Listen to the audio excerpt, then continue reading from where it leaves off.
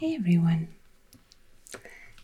So today it's time to continue our language explorations. And as you can see, we are going to jump to another continent and we're going to look at some American languages, specifically at Mesoamerica. I initially had thought about looking at both North Meso and South America, just to kind of get a feel for what language families there are and how they're distributed.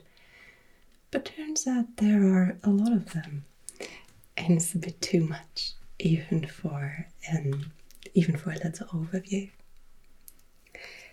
So instead, we're going to focus on this area here. We have Mexico, Belize, Guatemala,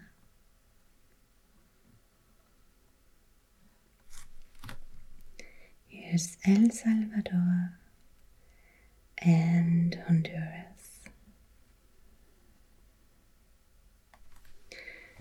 Of course, here in the north we have the border between Mexico and the US, following the Rio Grande. But as we're talking about the languages and language families in this area, we are going to continue a little further north, as these borders do not necessarily correspond to historical borders or historical areas where people with the same languages settled. What's interesting about this area, and great for looking at it sort of in one go, is that even though we have a lot of different language families that are not related, we do have something called a Sprachbund, which you might remember from a previous video. It means that you have speakers of different languages who lived in close proximity with a lot of contact over a very long time, leading to a number of similar structures developing across the languages. So even though they're not genetically related, they have different origins, they do show some similarities. And that's the Mesoamerican linguistic area.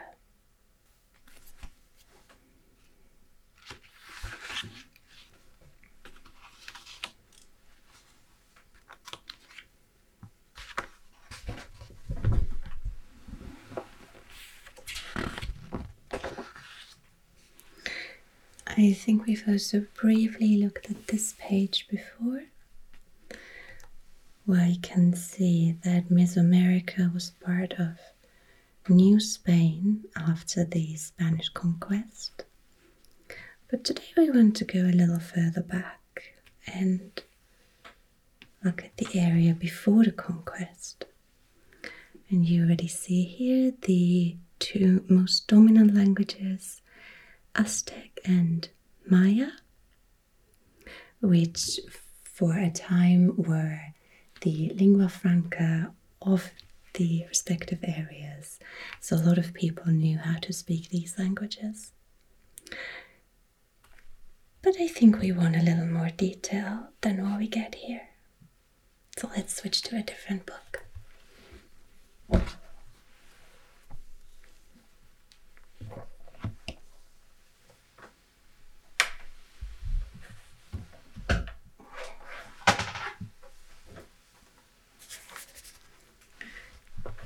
So in this historical atlas,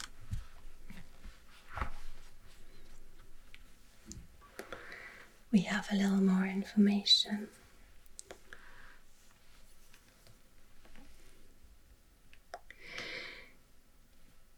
So here we see indigenous language families and cultural zones or areas in pre-colonial times.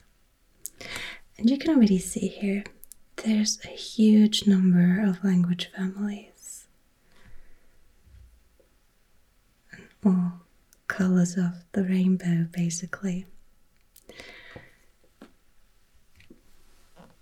We want to have a look basically at the different shades of green. All the way up here, across California, and further north, right here. The thing is, this might imply that these languages are closely related, but I've already mentioned it's a Sprachbund.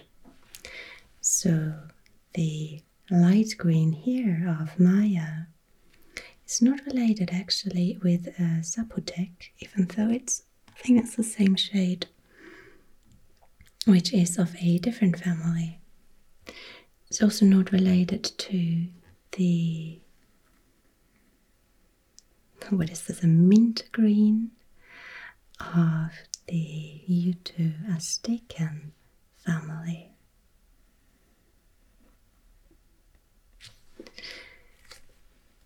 But it still makes sense to sort of distinguish them here from the yellows, orange, red, or the blues from further north. So we've had a lot of historic contact here. But if we go further north or east, we have different cultural regions with their own connections.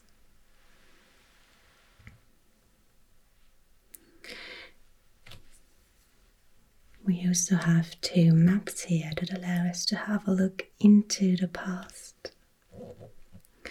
We know that the area has had human settlement for about 10,000 years, but we can't trace the languages all the way back, so there definitely are some languages that we don't know anything about.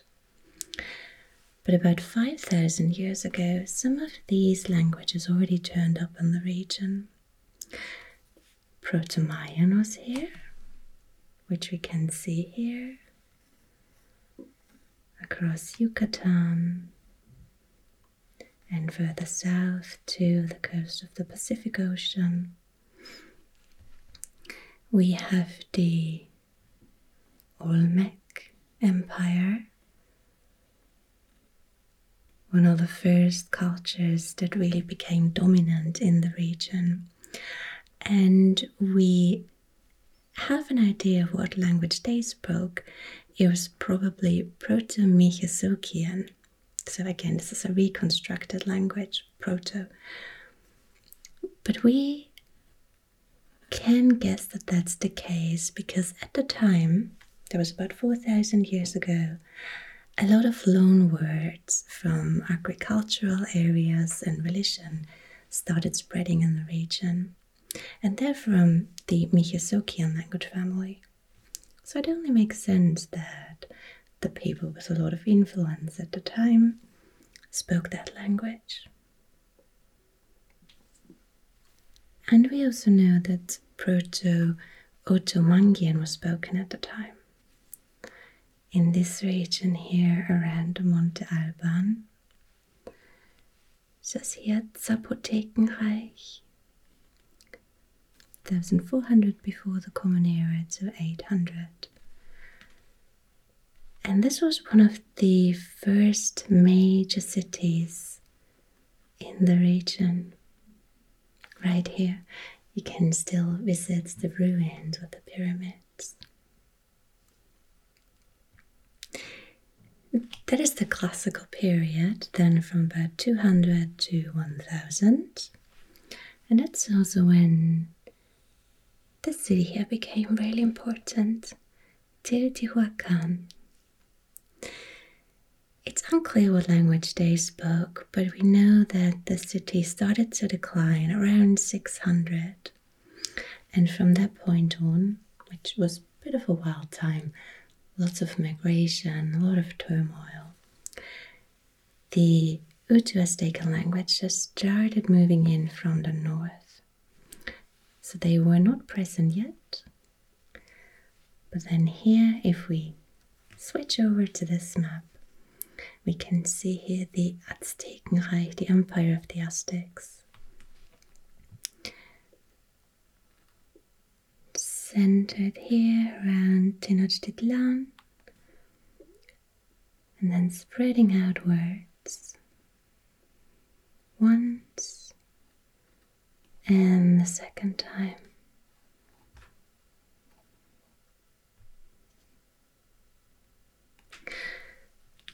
If we look over to the Maya states, we can see here that they had started to split. So before we have one large area where Maya languages were spoken, but at this point we have a northern group, one here at the center, and then a southern group. So this is not a continuous area anymore.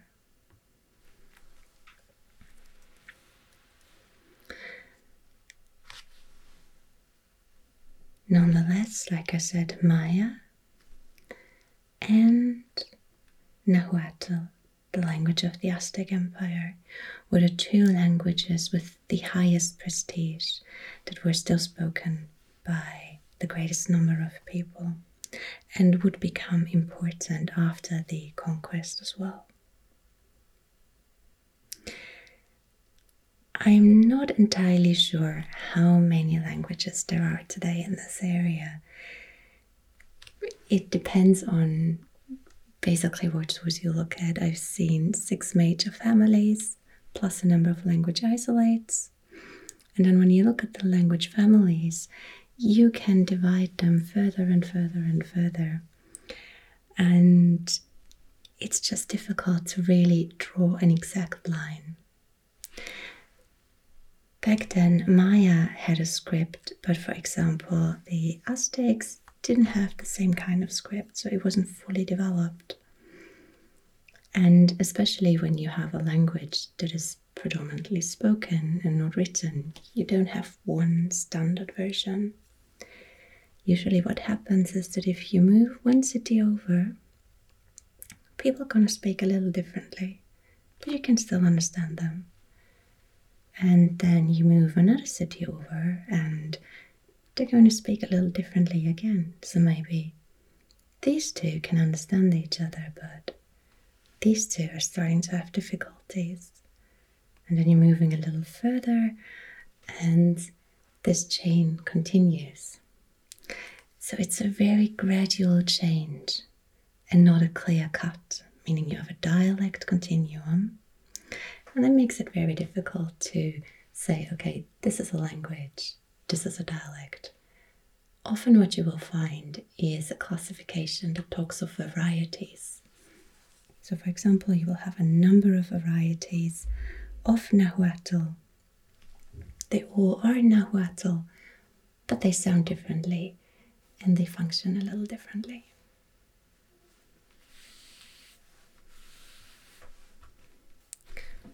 One issue you might also find is that the names differ, especially with the Maya languages.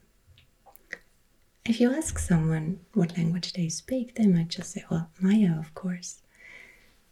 But let's say they're up here. And then you move over here. Sounds very, very differently, but if you ask them, they might as well say, well, Maya, of course. So if you're a linguist, you need to find a way to distinguish between these different versions. So you might often find different terms for these varieties of languages. Sometimes they may just add a geographical distinction, or sometimes you will find completely different terms. So a little side note. Okay. Let's have a look at an even more detailed map.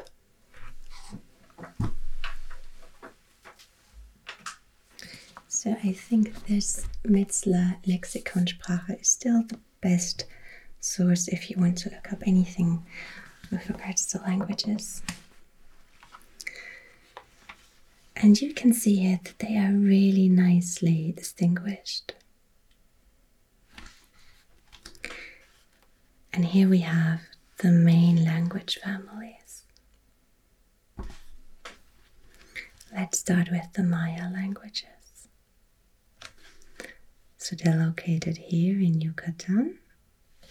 But the largest number of speakers is in Guatemala,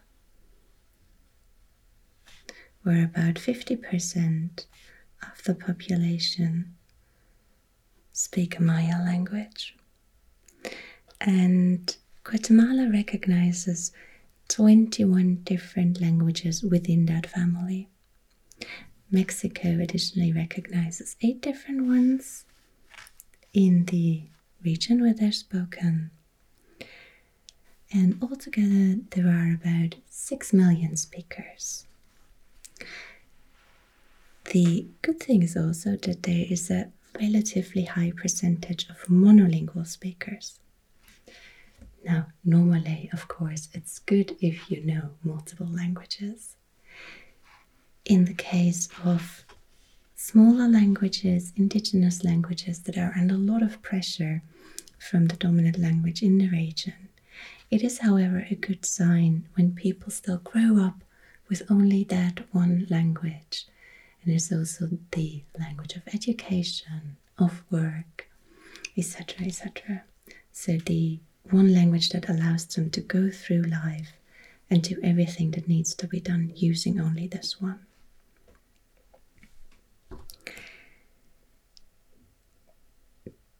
The interesting thing about Maya is also that it is the one language here that has developed a fully functioning writing system. You can find forms of writing, for example, with the Hutu Aztec languages as well.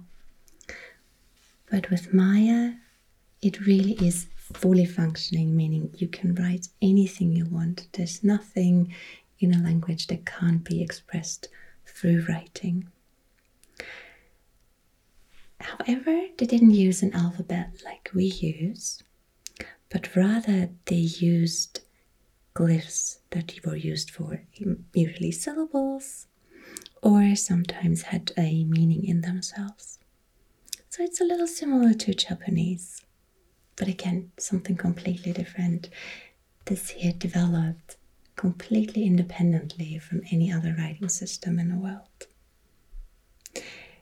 It was written in 2 columns and always went from top to bottom and left to right. So they would write like this: 1, 2, 3, 4, 5, 6, 7, 8, 9, 10.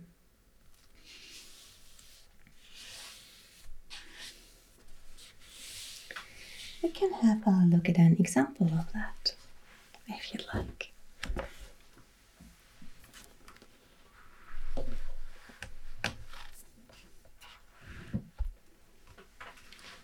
So here it's called Yucatanische Schriftzeichen. Again, this is a little out of date, but Yucatan, we know where that is, in Mexico.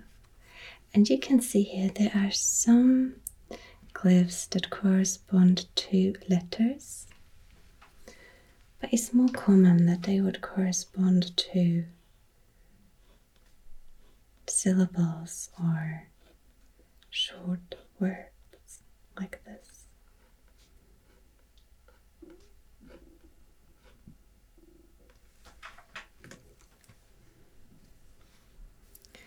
I love how they look like little faces.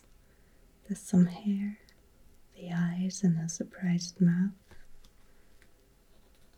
This one is like a little fish. Here's another one with a long nose. And this one has some neat makeup.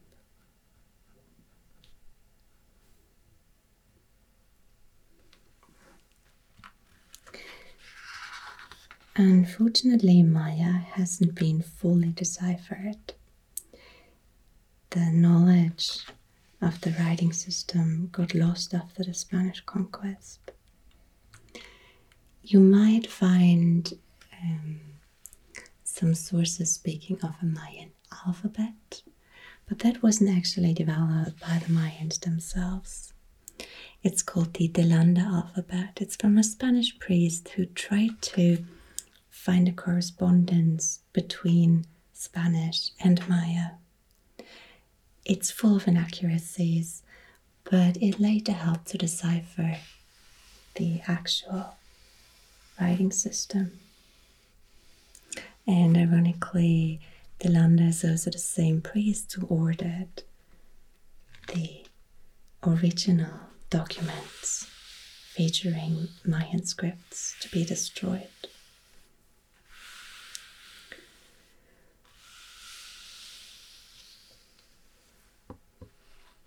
Which is quite sad.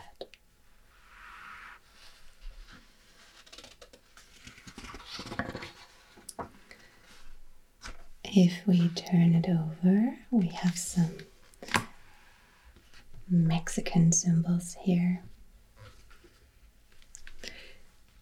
So these are part of Nahuatl, of the Oto-Aztecan family.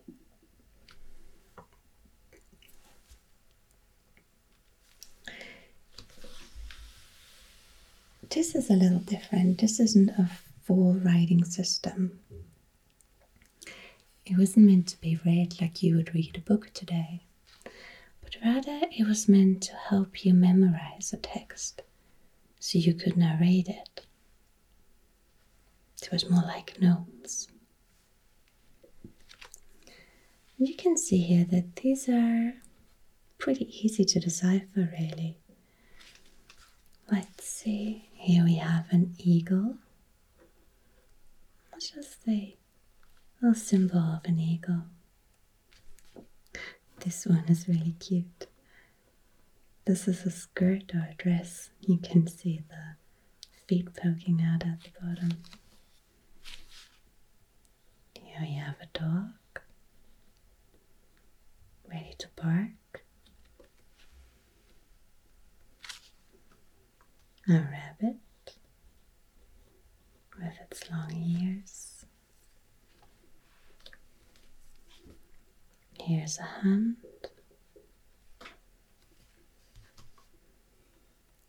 The moon.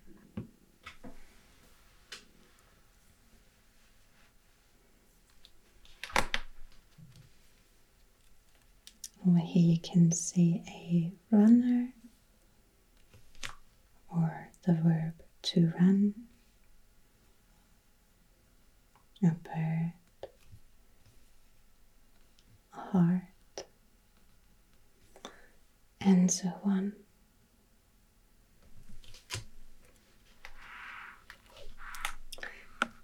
This one maybe is also quite nice. Looks a bit odd, but this is for voice, and you can see it in some pictures from the time where it comes out of a person's mouth. Just 4 symbols like this, meaning they are speaking or singing.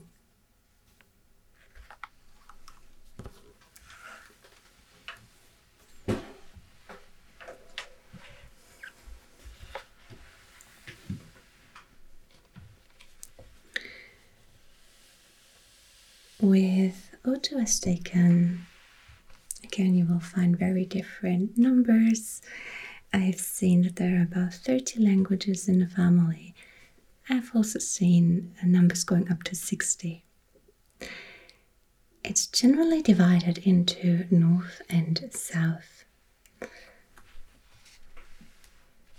The northern part can be seen here, found mostly in the US, and the southern part in Mexico. It's not quite clear though whether there is a genetic differentiation or whether it's rather just an areal distinction. And of course we also have to include Comanche here. I almost missed it.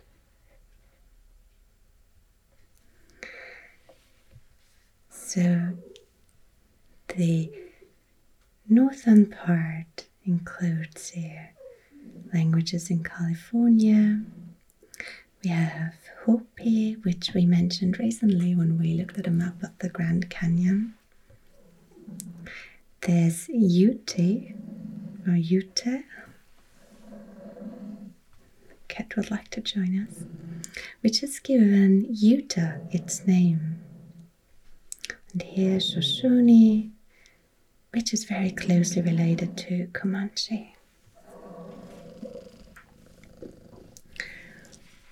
Altogether in the northern region, there's a small number of speakers though.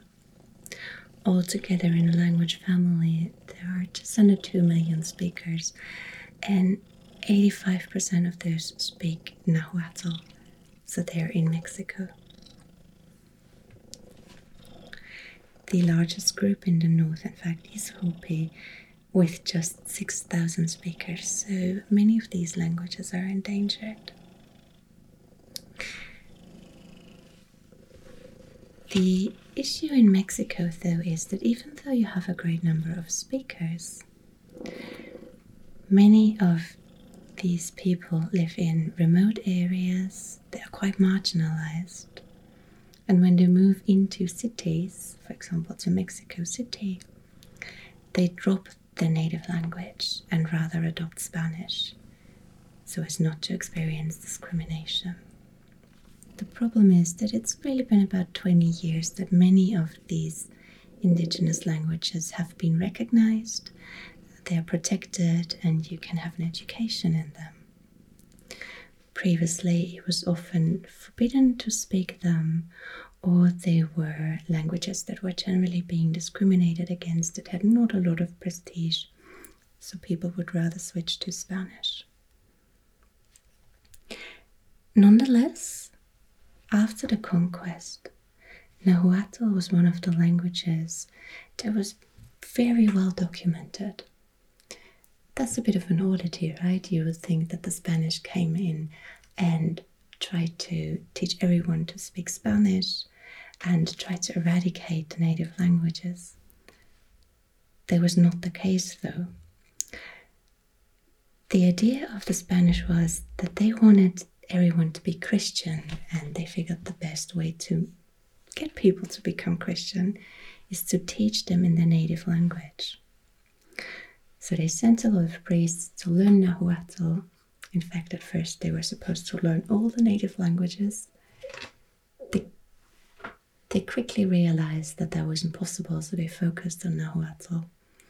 And the first grammar, so an extensive work explaining the grammar of Nahuatl, was published 3 years prior to the first grammar of French, which is maybe not something you would expect. In fact, Philip II, who we've talked about before, ordered that Nahuatl was supposed to be the official language of New Spain, so of this entire region. But 200 years later, though, in 1770, it was forbidden and everyone was forced to speak Spanish. So the marginalization of these languages really continued and got worse over the centuries. And it's really quite a miracle that there are still so many native speakers today. And it's pretty much overdue that the languages are finally recognized.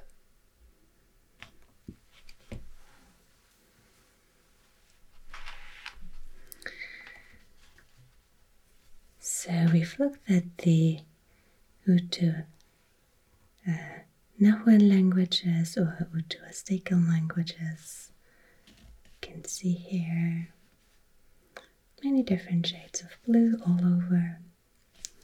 We've looked at the Maya languages, Yucatan and in Guatemala. There are the Otomanguean languages here in red. Right here. With the Zapotec. We have the Mijisoki languages in a dark purple. Here we are. Mesoamerican languages here.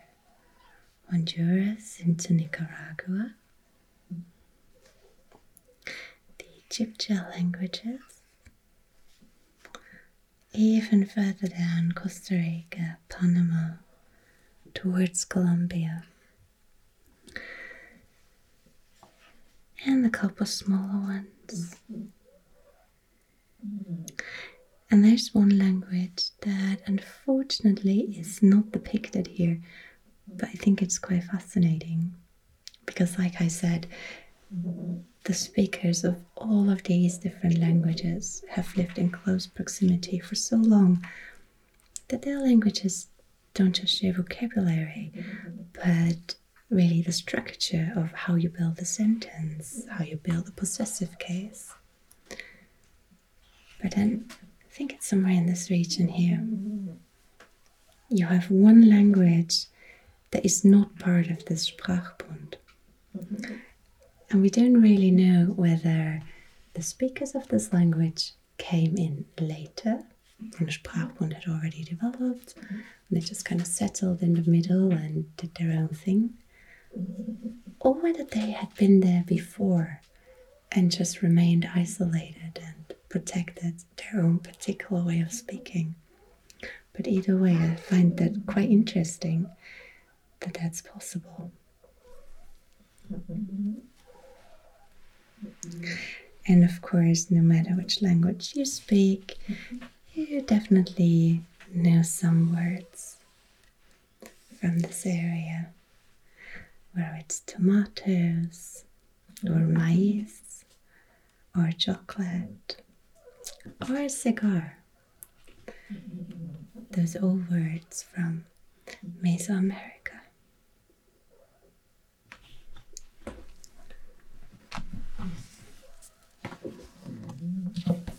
Alright.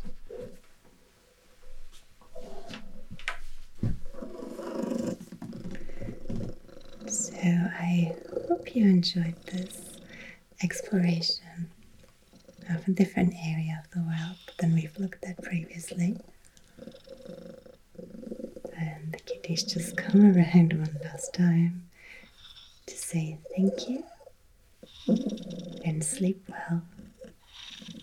And I think I'll have to go and feed her now. See you next week. Good night.